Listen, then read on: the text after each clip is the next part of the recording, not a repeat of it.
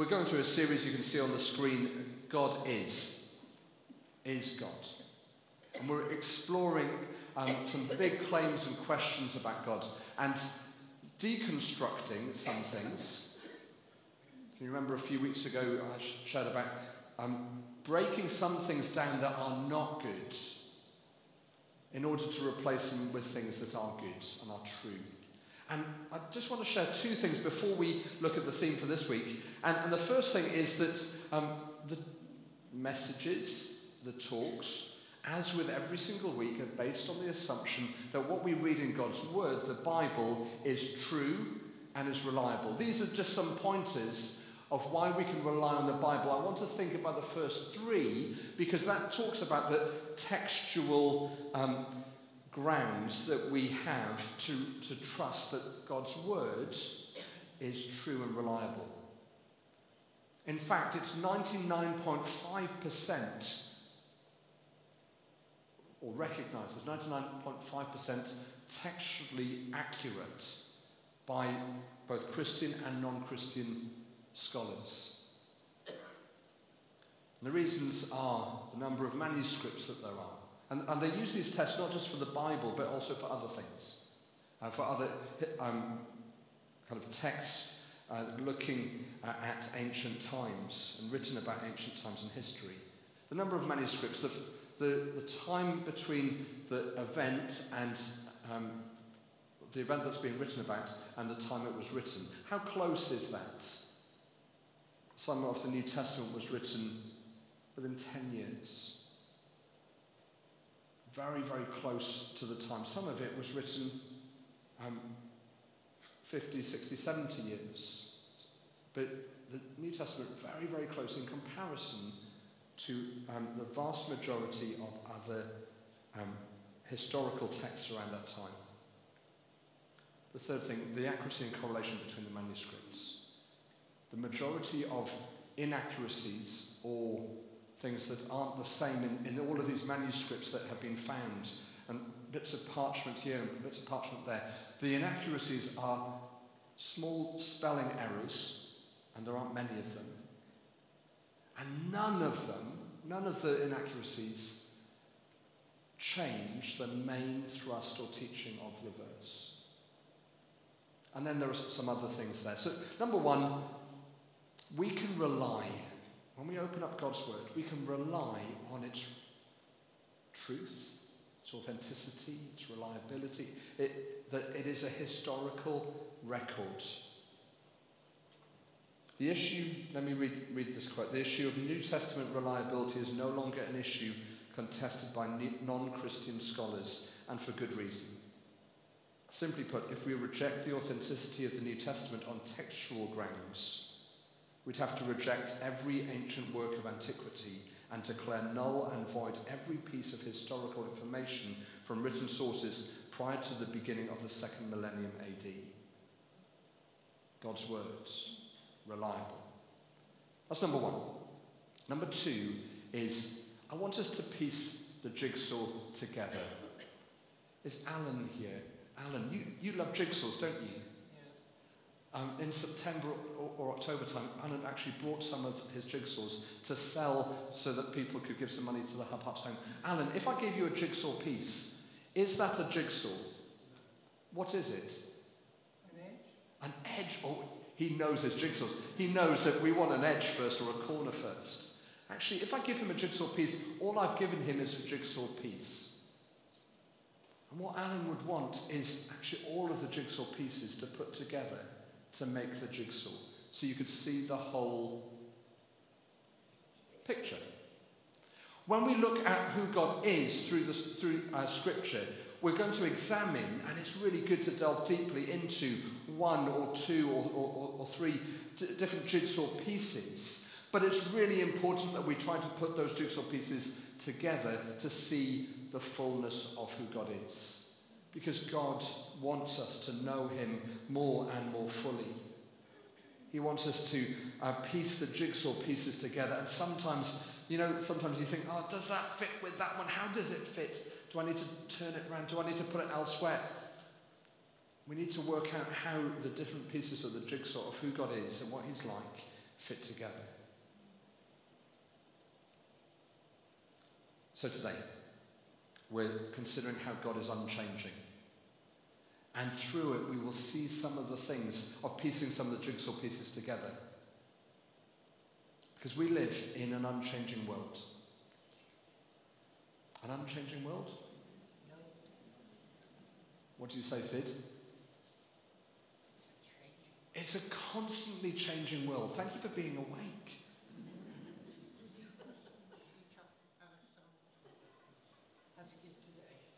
Thank you. Thank you. Sid, you're getting ready to come up here and start preaching, mate. Sid clarified and corrected, we're living in a changing world. It's like a Rubik's Cube at times. Things keep on changing. Who has one of these? This is an iPhone. What iPhone do you think it is? Some people are going, sorry? Oh, it's an iPhone SE. What year? No, iPhone SE 2020. I had it upgraded in May, but I went to the 2020 model. In 2007, iPhone was first released. Over 15 years, how many iPhones have been, as in how many different kinds of iPhone have been introduced? So, someone says too many, yeah. How many? 33. That is too many. 33 iPhones. We're living in a technologically changing world. Let's just have a look at this. Accelerated growth in technology. Now, the years are going up in increments of 50, and you can see from the time of the printing press, the telescope, etc., etc., etc., it rockets up. If you were born around about 1950 onwards, you have been living through such a steep curve or an acceleration of technological advancements. There is no no dispute of that. And it's also really clear possibly why you're so tired. Things just keep changing. I need to upgrade this. You need the new software now. Technological advancement, it's going up so fast that you blink and you miss a new iPhone being introduced. It's not just technological change. The international scene, economic changes, conflict. During COVID, the regulations that were changing, kind of this time you can wear a mask, next time you don't have to, but now masks are introduced and you need to be in a group of 5. Now it's 10. Now it's only your family as long as you've got 30 in your family and none of them are called Bill, etc. Things kept on changing. And in a constantly changing world, we can get exhausted. We can feel unsettled, feel weary. But the truth of Scripture, from the reliability of Scripture, is that God is unchanging. These are some verses. Some of the verses that directly say or strongly emphasize that God doesn't change,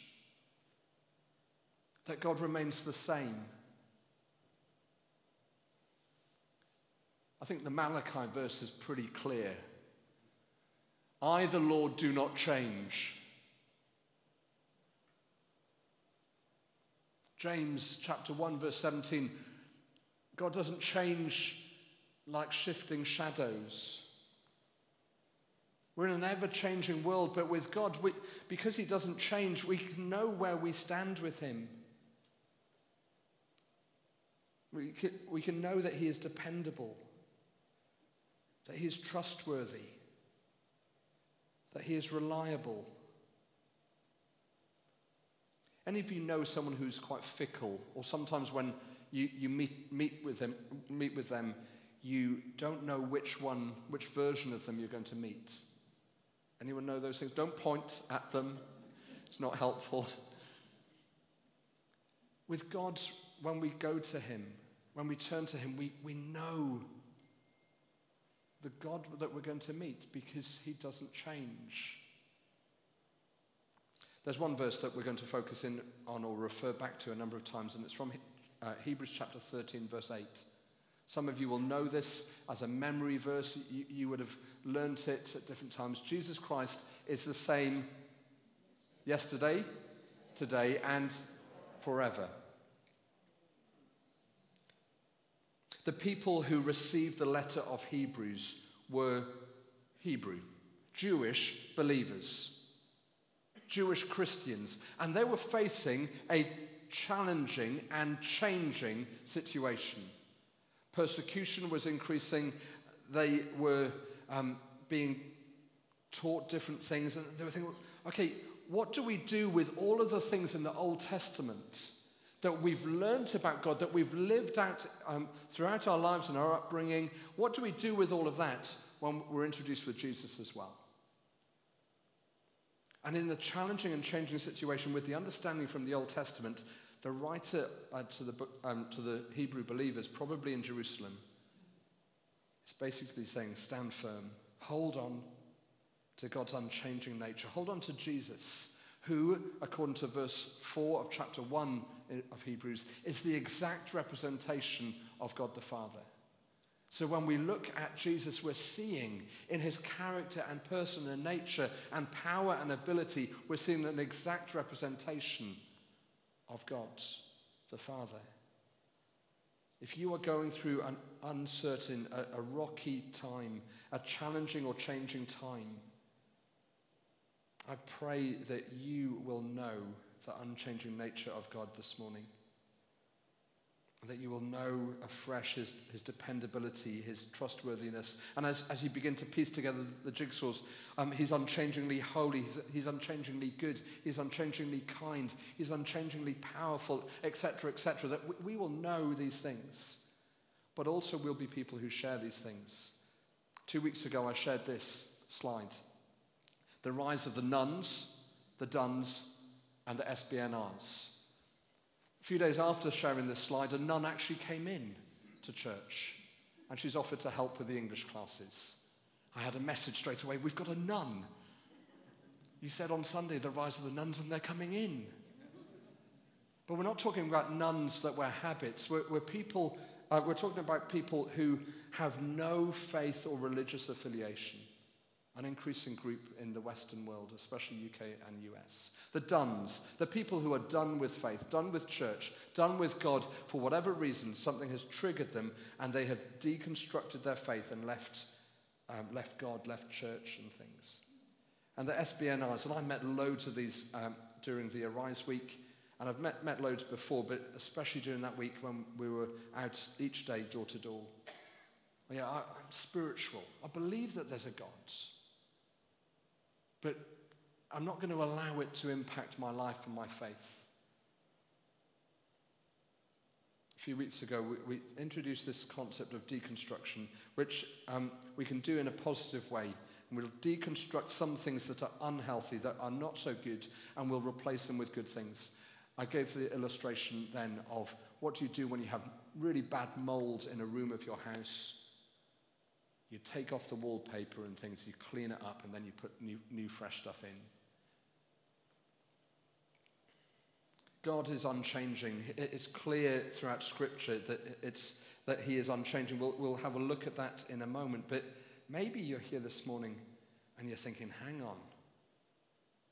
God of the Old Testament, depicted quite often as a man with a big white or grey beard, quite often in European art as bare-chested as well, showing off what?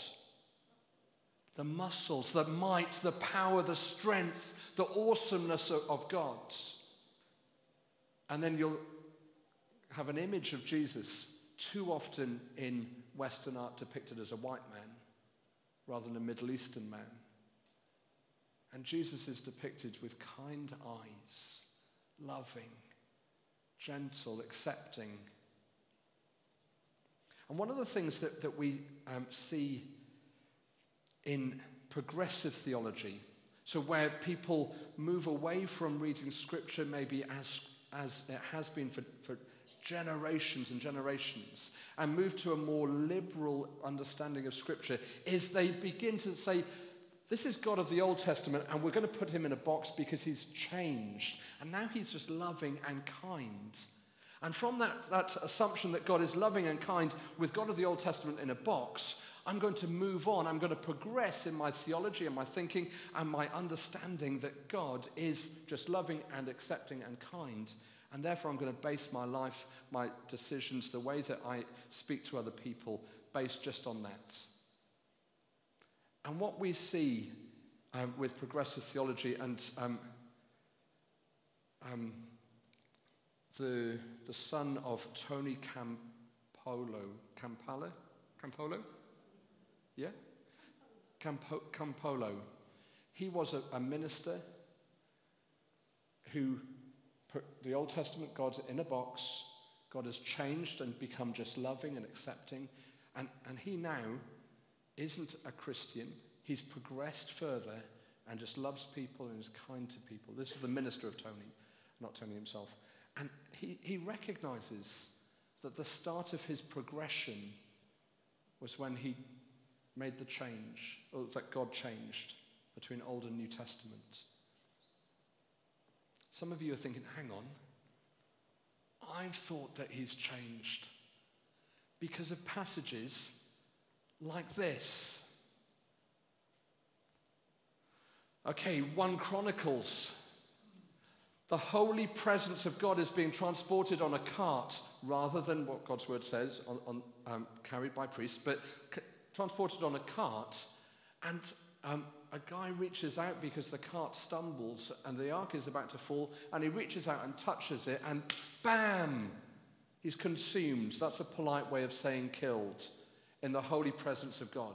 Yet in Luke chapter 8, we see a lady who's been bleeding for 12 years reaching out to the holy presence of God, to touch the holy presence of God.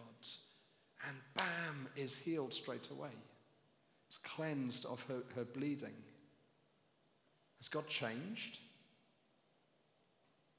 Is that God of the Old Testament full of wrath and holiness and judgment? The God of the New Testament full of kindness and love and acceptance and healing? If we put God in a box of Old Testament God and New Testament God, we're not reading the Bible as the Bible should be read. We're only reading part of it. Let me use this as an example to help illustrate that. One of these verses, both of them are from the Bible. One of these verses is from the Old Testament. One of them is from the New Testament. Ladies and gentlemen, the game starts now. Now, which one do you think, and I won't do a show of hands, but which one do you think is from the New Testament and which is from the Old? Maybe you want to turn to the person next to you. Some of you are already doing that. And you can say what you think. If you're joining us online, maybe you could write down what you think. Which one is which? One of them says, it is a dreadful thing to fall into the hands of the living God. Another one says, I'm in deep distress. Let's fall into the hands of the Lord, for his mercy is great. Okay. The one on the green background. Someone said last week that's a yellow background. No, it's green.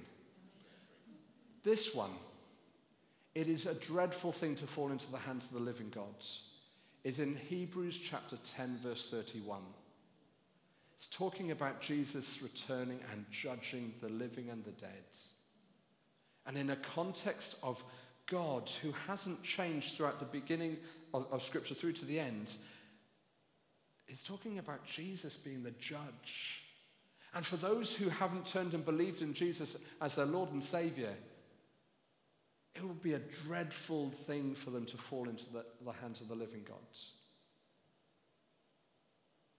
Allow that truth that this is in the New Testament to be a wake-up moment for the people that you love.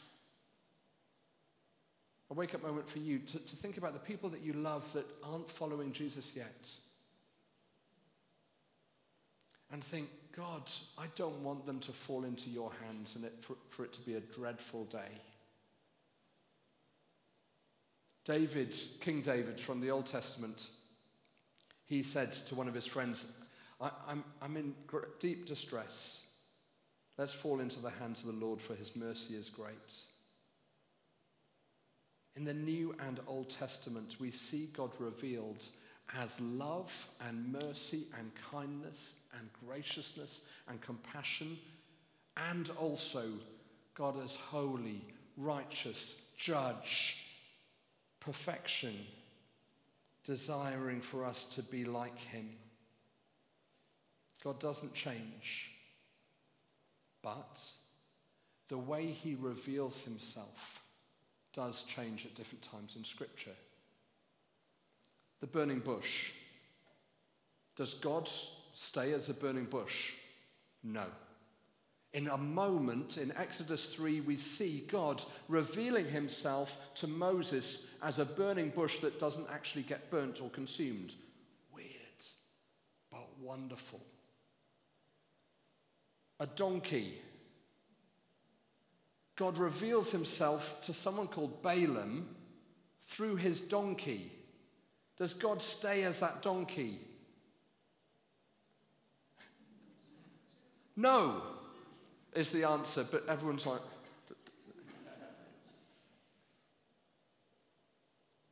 Writing on a wall. God revealed himself to the king of Babylon and Persia. We read it in Daniel, writing on a wall. Does God continue to write on walls? No. But he's not limited. He could write on the wall now. God will change the way he reveals himself because God wants to reveal himself so people pay attention and show and see what he is really like. His ultimate revelation of himself is through Jesus. Taking on human flesh and bone, muscle, blood, skin. He reveals himself to his creation. And what we see in Jesus is a progressive revelation of God, made complete, that all the promises, all the prophecies of God, all of the purposes of God being fulfilled in that revelation of God in Jesus. But what happens quite often is we mix up the God of the Old Testament changing into the God of the New Testament. And we mix that up and say that God changes. But actually what happens is God reveals himself in a different way. A promised way. One that he's always kind of pointed towards. God changes the way he reveals himself, but he doesn't change his person or character. He stays the same. Yesterday, today, and forever. It's really important that we know, for a number of reasons, it's really important that we know that God doesn't change. Pastorally, let's start there, because that's us. If we believe that God changes, and we're facing a situation where we need to know that God is big and mighty and powerful, and we get down on our knees, and we say, God, I really need to know how big you are. And God replies saying, actually, I was big in the Old Testament, but I'm just love and kindness now. Or I was really active in the times of the Bible, but I've kind of sat down now. How awful would that be for us if we were praying and God said, no, sorry, I've changed. God doesn't change, and it's really important that we know that. It's really important that we know that God doesn't change because if we believe he changes, we're not reading a full version of Scripture, but we're getting a limited understanding and version of God's from a limited understanding and reading of the Bible. And that could lead us to either keep God at a distance, mysterious, that God isn't knowable, if we just read part of Scripture. Or it might be that we start down a route that leads us to make some really costly decisions about our lifestyle or faith, or stops us from doing that. If God changes, it calls into question his dependability. If God changes, it changes the way that we share good news and the desire to share it. If you believe that everyone will get into heaven because God is loving and God is kind, can I urge you to open up the whole of Scripture and read it? Because God's made it really clear that only some people will get into eternity with him, and some will spend eternity away from him in punishment. In 2 Thessalonians chapter 1, verse 5 to 10, we see that. That's New Testament, not Old.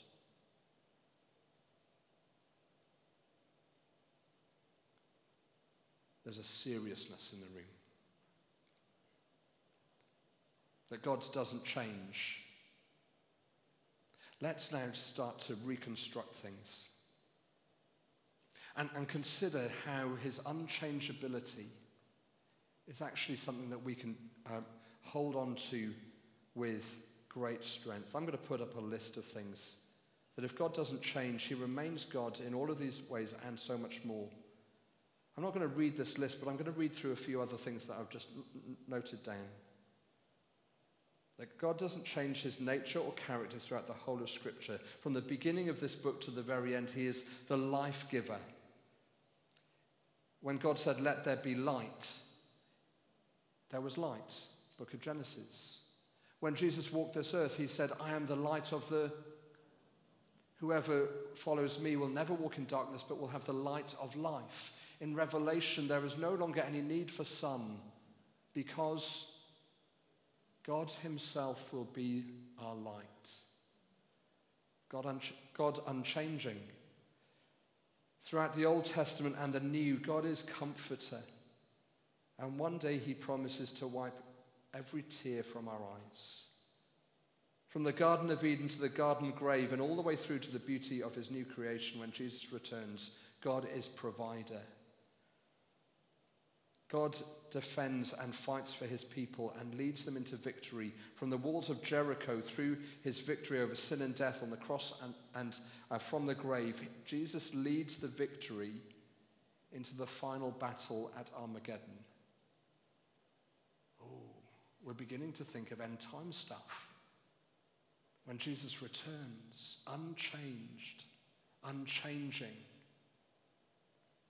God doesn't change. He remains God. He remains the same. He remains holy. He remains love. He remains always good. His power continues, unchanged, unending. His kindness and compassion have no end. God's heart, God's desire to restore people to himself and for them to know God in all his fullness remains the same. Jesus Christ is the same yesterday, today, and forever. So what now? What are we going to do with this reminder or knowledge that God is unchanging? I've put some things up there, just some suggestions. Take time to read through the Old Testament. Don't put God in a box of New Testament God, Old Testament God. Keep God in a book and get God from that book and allow him to impact our lives, that he is unchanging throughout. Maybe you need to confess to someone that you put him in a box and you'd separated out God from the old and God of the new. Maybe you want to consider what difference God being unchanging will make in your life this week. Piece together two pieces of the jigsaw. Because of your unfailing love, God, we're not consumed. Your compassion never fails, unending, unchanging, and timeless. They're new every morning, fresh, new in the morning. Maybe this message will increase the urgency or your passion for those that you love, that they will know the unchanging God and will receive his grace. In a few moments we're going to sing in response to worship, and also there'll be a chance to give financially as a thanksgiving to God. But I want us to stand first and pray. And Joe will lead us in a musical response, but let's start that response with prayer.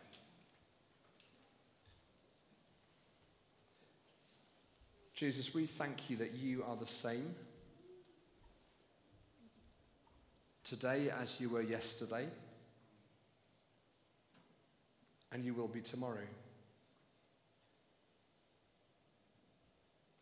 But I pray, God, that you will reveal yourself more fully to us as we open our eyes and our hearts to you. Unchanging God, reveal yourself to us in all your fullness and greatness. We thank you, God, that you who commanded Joshua and the people to walk around the walls of Jericho, call us to walk with you. Unchanging God. Thank you, God, that you gave Moses and your people the Ten Commandments, and you continue to instruct us by your words in the way to live. Unchanging God, who healed Naaman of his leprosy, healed the blind, made the lame to walk, raised the dead, and cast out demons. Unchanging God, who came on this earth as Jesus Christ, died for our sins and raised to life again so that we could also die to ourselves and be raised to life with you. Unchanging God, thank you that you hear our prayers, you catch our tears, and unchanging God, we thank you that you are here with us and are with us every single day. Amen.